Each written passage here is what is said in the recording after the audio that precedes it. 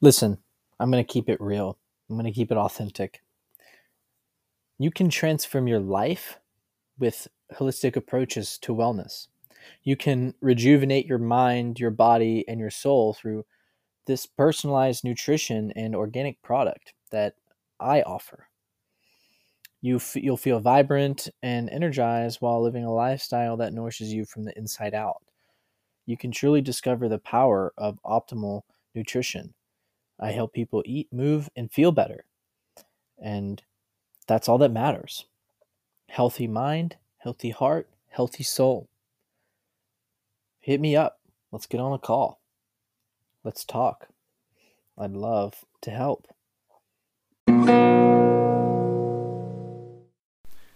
What's up, everybody? Welcome back to the Ascension Show. Hope you're having a great day so far. Thanks for tuning in today. I've got my friend Carson with me. We're doing the third in-person podcast in a row, so I hope you guys are loving it. Me and Carson are sitting on his front porch with the rain, adding nice background noise for us to get into some deep conversation. So, Carson, why don't you give a little introduction about yourself, just where you're at in life and what you do.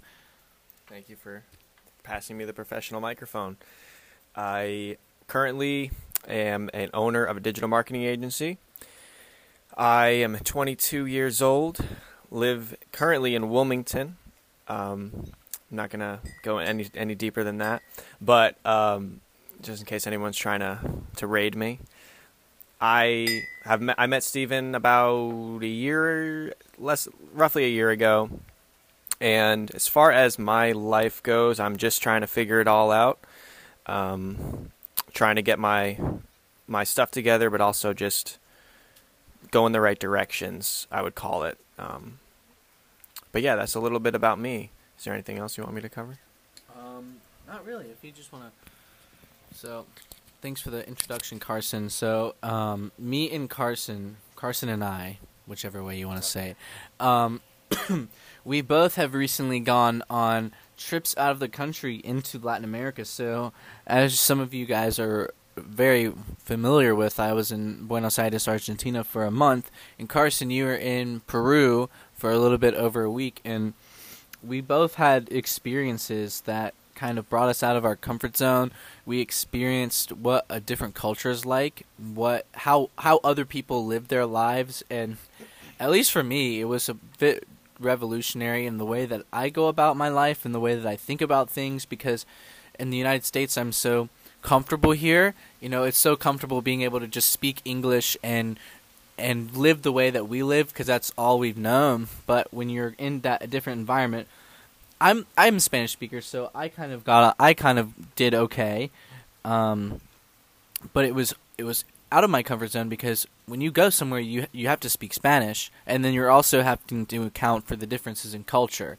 So I don't know if you want to share a little bit about how you experienced it, especially as someone where Spanish wasn't your first language. Sí, gracias, Steven. That's the extent of my Spanish, but I did really appreciate the one thing. So I went to Cusco, Peru, it's actually been featured in the movie Emperor's New Groove.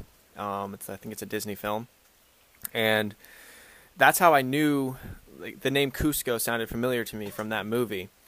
But the village is really has this old vibe and elements to it. It's kind of these cobblestone streets with really, I'll use the word old again, architecture, and it just has a lot of life and energy, and it truly has a upbeat vibe. I think I went there during the end of a civil unrest, you could call it, just some political difficulties, and witnessing some of the women there with their natural or historical outfits and clothing choice was really awesome.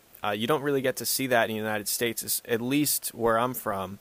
Everyone's just wearing what's trendy these days, and that's cool.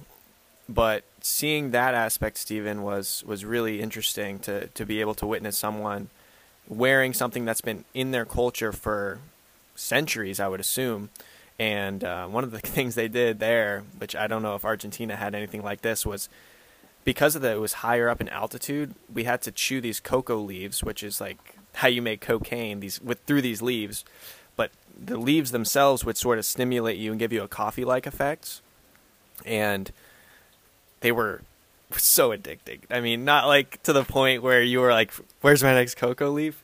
But I'm thinking about it now as I look off into the rain and imagining those leaves back in my lip. So I guess that's addiction, but it was culturally a beautiful place. I think that all sounds really awesome. I think for you got a little bit more of the indigenous type, very traditional. Like that all sounds completely different from the stuff that I experienced, because I'm from, like, I was staying in the biggest city in Argentina, and Argentina, at least Buenos Aires, is a very not westernized in the sense like Europe and the United States, but westernized in the sense for Latin America. So seeing the kind of indigenous outfits and being in like the old architecture cobblestone was something that I didn't really experience. And I will say, I will be able to sympathize with you with the coca leaves. I was drinking the yerba mate, and I got my own yerba mate kit now. And so you get like the caffeine effect from it too, and it's kind of addicting just walking around like drinking your mate. What is yerba mate? So yerba mate comes from a tree, and it's like a tea that they harvest. It's mainly grown in Brazil and parts of Uruguay and I think Argentina. And it's a part of the indigenous culture that's just been passed on through the years, and it's a very cultural thing. In Argentina, more than Uruguay, some Brazilians drink yerba mate. But basically, in Argentina more than Uruguay, it's more of like a friendship thing. So I'm going to pour this yerba mate for us, and we're going to drink it because we're friends and we're sharing a yerba mate. In Uruguay, more Uruguay than Argentina, it's common to have it out on the street and with you all the time. But it's also becoming a thing in Argentina. So that's something that's very engraved into the culture, and they drink it in Paraguay too. So that's something that's very specific to that region of South America. I'm assuming people in the southern parts of Argentina drink mate too, but yeah, that's a very integral part to their culture. Like, there are mate stores everywhere. Everywhere we're selling mate. Or I think it's the leaves themselves are called yerba, the yerba. And so that was its own experience, because I got to share mate with a few people who are from Argentina, and it was just like a normal thing. It's just like us sharing this cup of coffee right now. And so that was a very cool experience. At least in my experience with the people, it was very westernized for Latin America, and there was also quite a bit of English.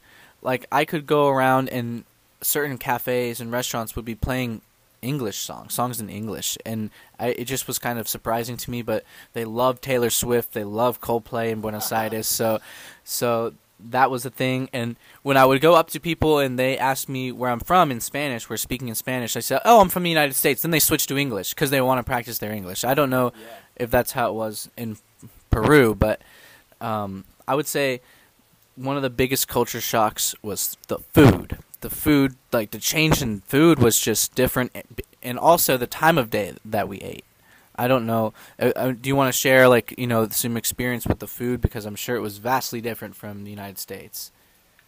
I do want to share the opinion of the food, but I did want to ask you before I forget, since you speak Spanish, do you feel like you gained a level of respect, or kind of you raised a few eyebrows when they heard you reply in Spanish? Or can you talk a little bit about your experience on that? Because I for one, wished I knew how to speak more Spanish when I went to Peru. Yeah, let's piggyback off of this real quick and then get on the food. So at least for me, it would be hard for me to fit in Mexico or El Salvador or Nicaragua, because it's more indigenous there. It's more rooted with the indigenous population. But at least in Uruguay and Argentina, there's a lot of like mezcla, which is a mix between European and indigenous, and there's a lot of European influence. So I actually could have passed as Argentinian, or some people have said that they thought I was Brazilian because I didn't speak like them at first.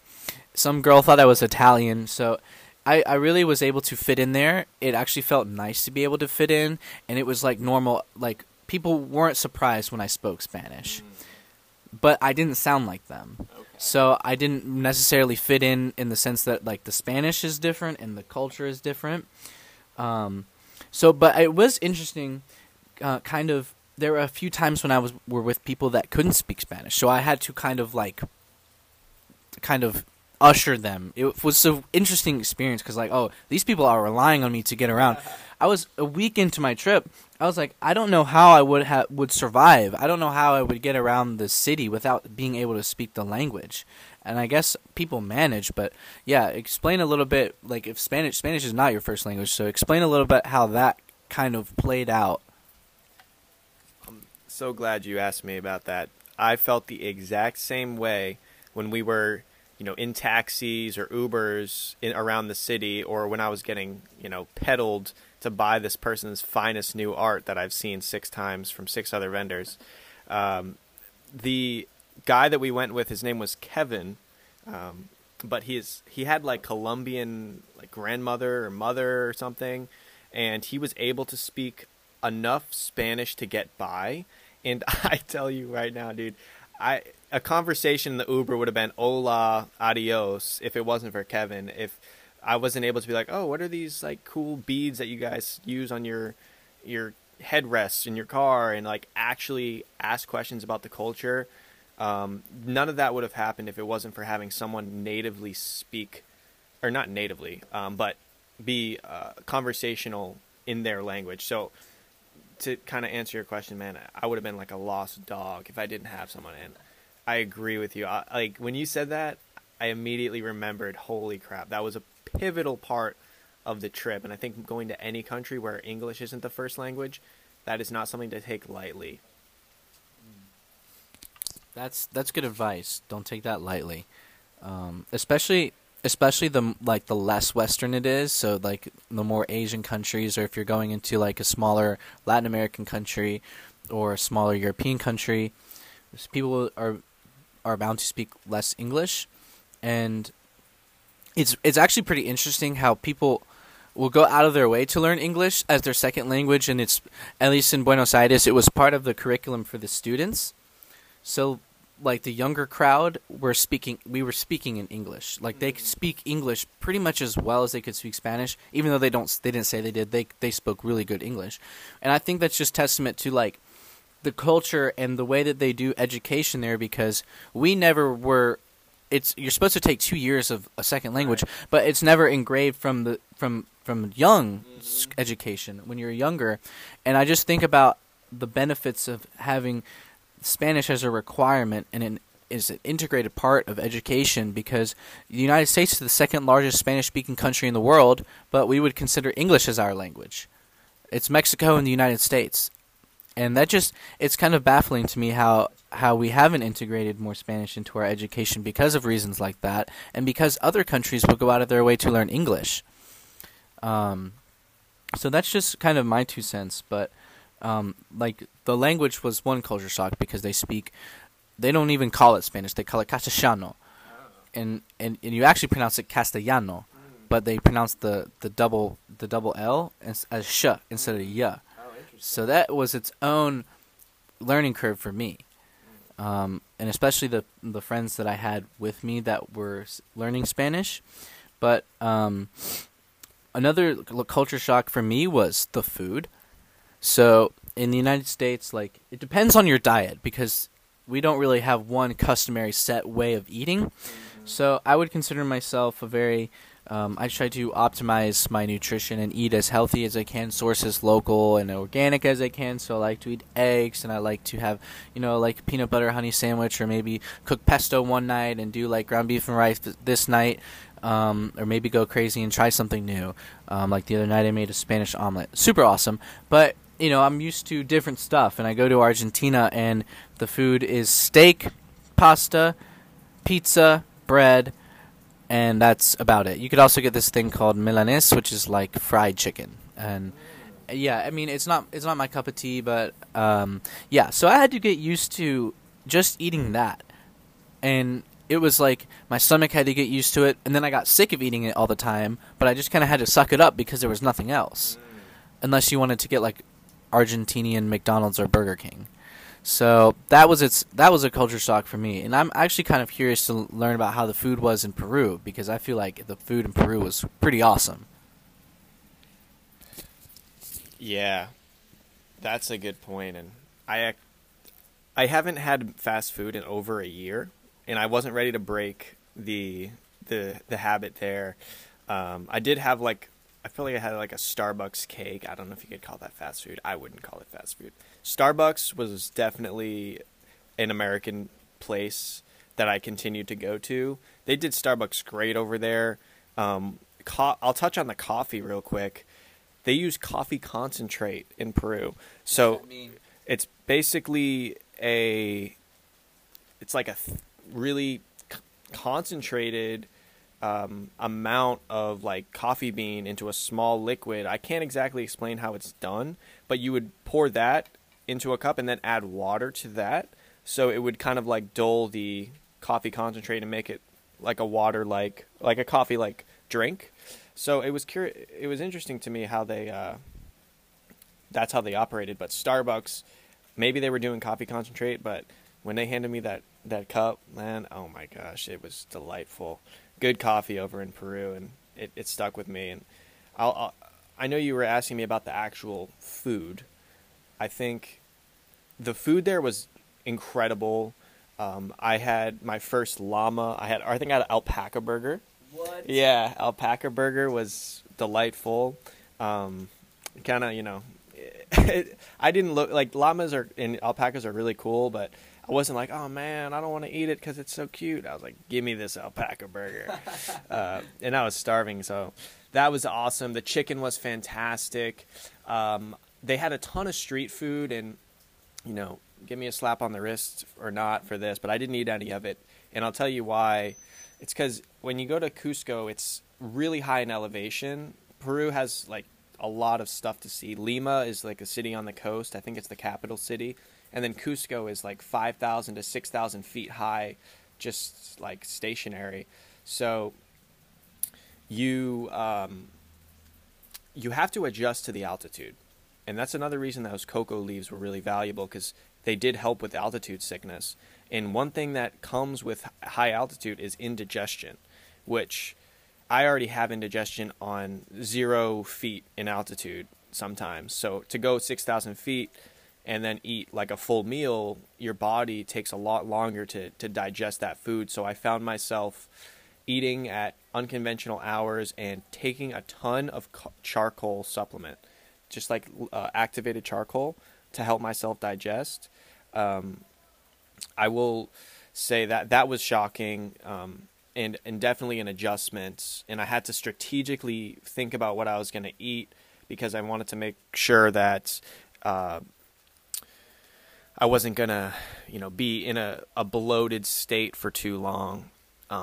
I remember one of the specific drinks that they had there, just to like kind of go on rapid fire topics. One of the drinks they had was this purple corn drink. I wish I knew what it was called, but it was like they've made it in alcoholic states, but I had the non-alcohol, and it was incredible. They had so many varieties of corn there, like giant kernels of corn that was as big as the nail on your thumb. They had, I think one of the things they held dear to their heart was like the variety of potatoes they had, and they had, I think, like 100 to like 1,000 varieties of different potatoes. So in general, I really enjoyed the food of Peru. It wasn't the thing that I'll write home about, but it was like a great aspect of it, and it was really affordable. I more really enjoyed like the scenery and the sights to see in Peru that were just breathtaking. I was curious to know. I mean, you traveled all around, like sort of. It's in my head. I'm seeing more like metropolized, or like city-like areas, not as many like rural plains. But can you explain kind of what the environment looked like and kind of paint the picture for me on maybe a few areas you went to? Yeah, so on the altitude thing, I actually had a friend that was in Ecuador recently, and she got sick from the altitude, like stomach sick. So yeah, I definitely think that would be a big culture thing. But to talk about the landscape and kind of the layout of Buenos Aires, so Buenos Aires is metropolis, very urban. There's lots of neighborhoods. So where I was staying was on the more upscale, in the center, kind of by the port, touristy area. And depending on the neighborhood, it also depended on the architecture. So the architecture depends on the neighborhood that you're in. So one neighborhood will look like France, and then the other neighborhood will look like Italy. Then another neighborhood will look like England, and another will look like Spain. It's very interesting, and I actually enjoy it. Where I was staying in this neighborhood called Recoleta for 2 weeks, and that one was it was a nice neighborhood. There's another nice neighborhood called Palermo that is more touristy, more young crowd. Probably like Recoleta and Palermo, like the nicest parts. And then I was staying in another place, kind of on the like federal side, by kind of closer to the port, called Montserrat. I don't know if I said that right, but basically it's just buildings and the whole way through. And Buenos Aires is actually a walkable city. There are certain neighborhoods where biking is even like very accessible because they have biking lanes laid out. And so it's basically just city the whole way through, but it's not like skyscrapers. They don't have skyscrapers in many spots. Like, skyscrapers are definitely not the type of style that they have. There definitely are skyscrapers, but it's not until you get kind of in more of a business part, or maybe you see a couple apartment buildings in this little neighborhood over here. But it's a very walkable city. It looks like Europe all the way through. Like, it literally just feels like Europe, which is really cool. Because I was in Uruguay, and in Uruguay there's more Spanish and Portuguese architecture in Uruguay, and it looks more colonial. It reminded me a lot of Charleston, like cobblestone street, at least the place where I was staying in. Colonia del Sacramento is a port town. I love the cobblestone street. Yeah, it's a cobblestone streets, Portuguese and Spanish architecture. It's got those like colors that you'd expect to have. It's really pretty, different from Buenos Aires. I drove through Montevideo. I felt like I saw a lot of Spanish architecture in that part. And then I was staying in a place called Punta del Este in Uruguay. It's the tourist town in between Brazil, Uruguay, and Argentina. It's a town. It's a little peninsula. The town itself, probably 200,000 people live there. During the season, 1 million people are staying in this place. The locals were telling me that the streets are packed with people. The beach is packed with people. You can't even get into restaurants to eat. And so that was something cool. I definitely would like to return to that. Maybe not peak season, but and that was more like beach town vibes, but like I felt like Spanish beach town vibes. So the architecture definitely different than Peru, I would assume. I guess the thing I could compare it most to, like Peru, would be the Colonia del Sacramento place where there was the cobblestone streets and this architecture inspired by Spain and Portugal, but I guess Peru's more Spanish and indigenous architecture. But I enjoyed being like in the city part for the couple weeks that I was there. But when I was in Uruguay, it was a really nice break from the city. And by the time my trip was over, I was like, okay, I think I'm ready to be like out of the city. Even though I love Buenos Aires, it's just the city. There's never quiet. It never sleeps. There's always something going on. There's always people around. So you can't really be have that privacy that you could have like here where we're sitting on your porch and there's just like no one here. So that's kind of how it was. And I guess for you it was a break from the suburbs because did you go like to a less crowded area? Yeah. So currently where I stay, it's dense. In Wilmington, it's busy when it's like anywhere from 9 to 5. It's pretty popular, and I mean you're not driving around too much in Cusco, but you can. I felt like it was definitely a switch because it just didn't look at all like the United States. It was this almost tan, like beige buildings, and pretty densely populated during like, the active hours of the day. We actually, like I mentioned earlier in the podcast, we went during civil unrest or right after civil unrest. So before the trip, I was like, oh my gosh, I don't know what to expect. I had zero concept of what I was getting myself into. It was just a figment of my imagination. I hardly looked into images before I got there. And when I got there, because there was civil unrest, there was really not many tourists that I saw. It felt almost like we were visiting during the time where it was just its own place, and like Cusco just operates as it should. The whole town there survives off of tourists, so I know that they really appreciate us coming and buying their stuff, and that part of it was cool. And it brings me to this topic of like safety, of like how comfortable did I feel walking around in Cusco, a place I'd never been. I didn't even speak their native language. And I think there's a level of like common sense that I have where I'm not going to walk around like flashing hundreds of dollars and like appear to be like someone who you should rob. But I didn't have any sort of fear of being robbed at all. Not in Cusco. And I felt super safe. And one of the things I distinctly remember was one of our first nights there. We had coffee late, then we chewed cocoa leaves, and we were wired at like 2 a.m. And so we walked the streets of Cusco, me and my two brothers. It was such a good bonding moment. And just the city was quiet. You got the wild dogs that are running around town. You have, the occasional homeless person on the corner, but not really as prevalent as you may think, or you may not think. But I just wanted to touch on like that level of safety there. Like, I don't know what it was like in Argentina, but to walk around at 2 a.m. and really not fear for anything besides like the common, like obviously you got to be, keep your eyes open. I felt safer walking around there at 2 a.m. than I would have felt walking around Wilmington at 2 a.m. hands down. So I thought that was really cool. I don't know if you had any similar experience.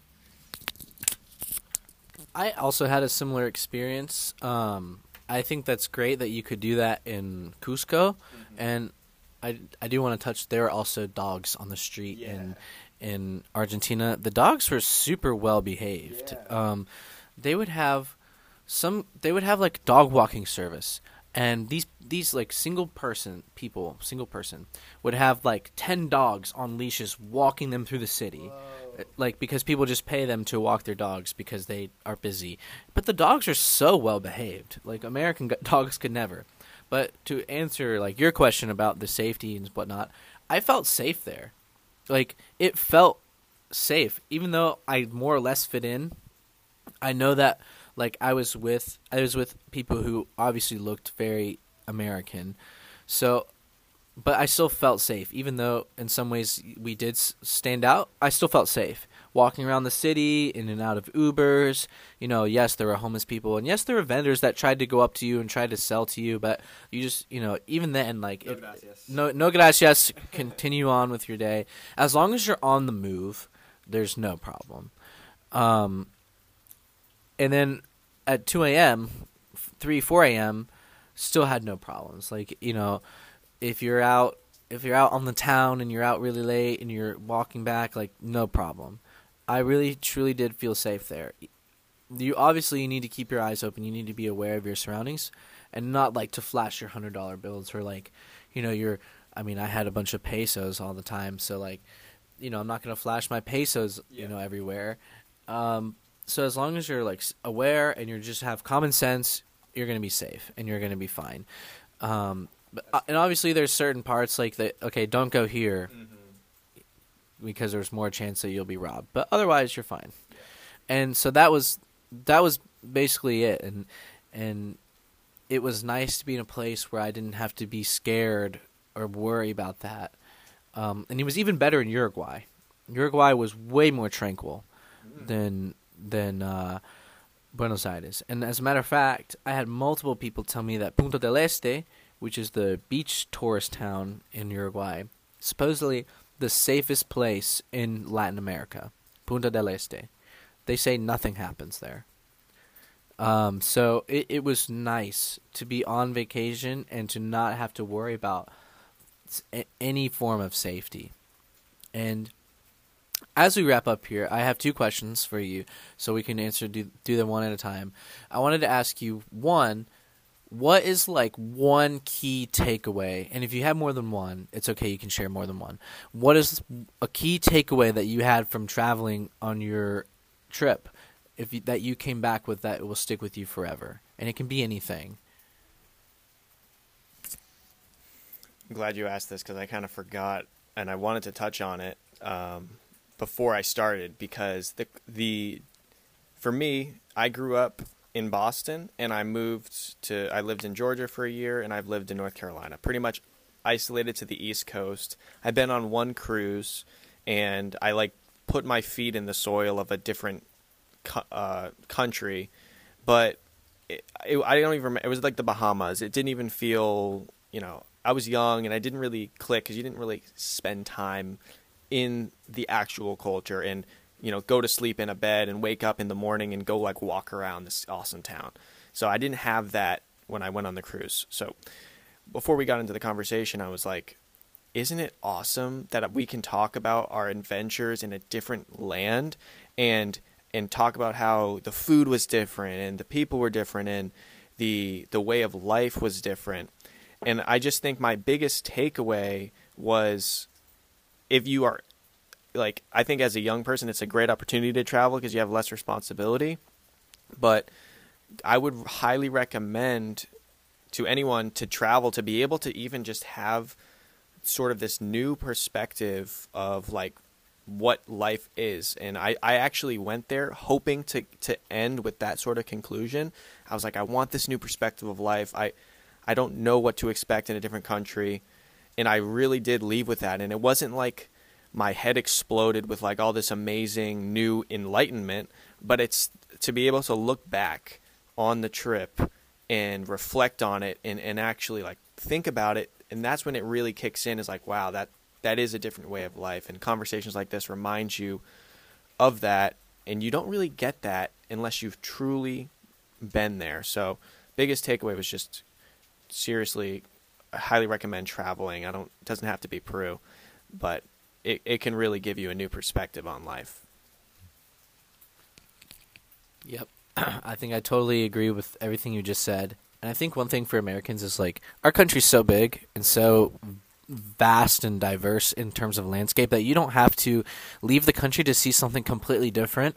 So a lot of us don't think about leaving before we travel and see other places. Like, okay, we're on the East Coast, let's go to the West Coast, right?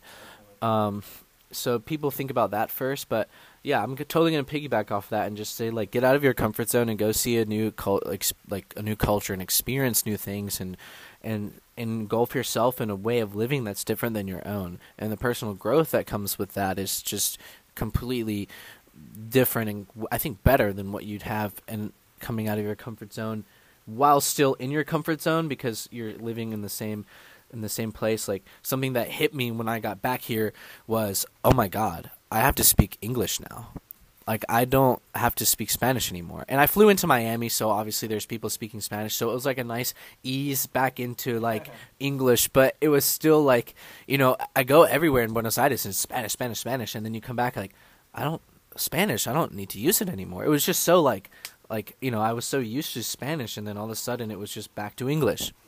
So just if you get out of your comfort zone, the growth that comes with it is just incredible. And so one last question that I have for you, and this is how I finish all the podcast episodes. I ask the people, if you had one message, it doesn't have to relate to traveling. If you had one message for the whole world's listening to you right now, what are you going to say to everybody?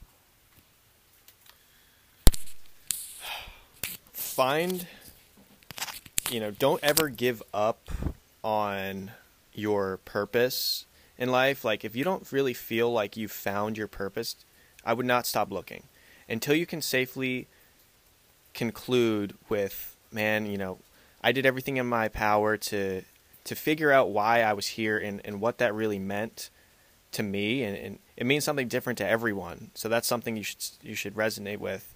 If you're like, oh, I don't, you know, have the same views as the next guy, like, that's perfect. That's exactly how it should be.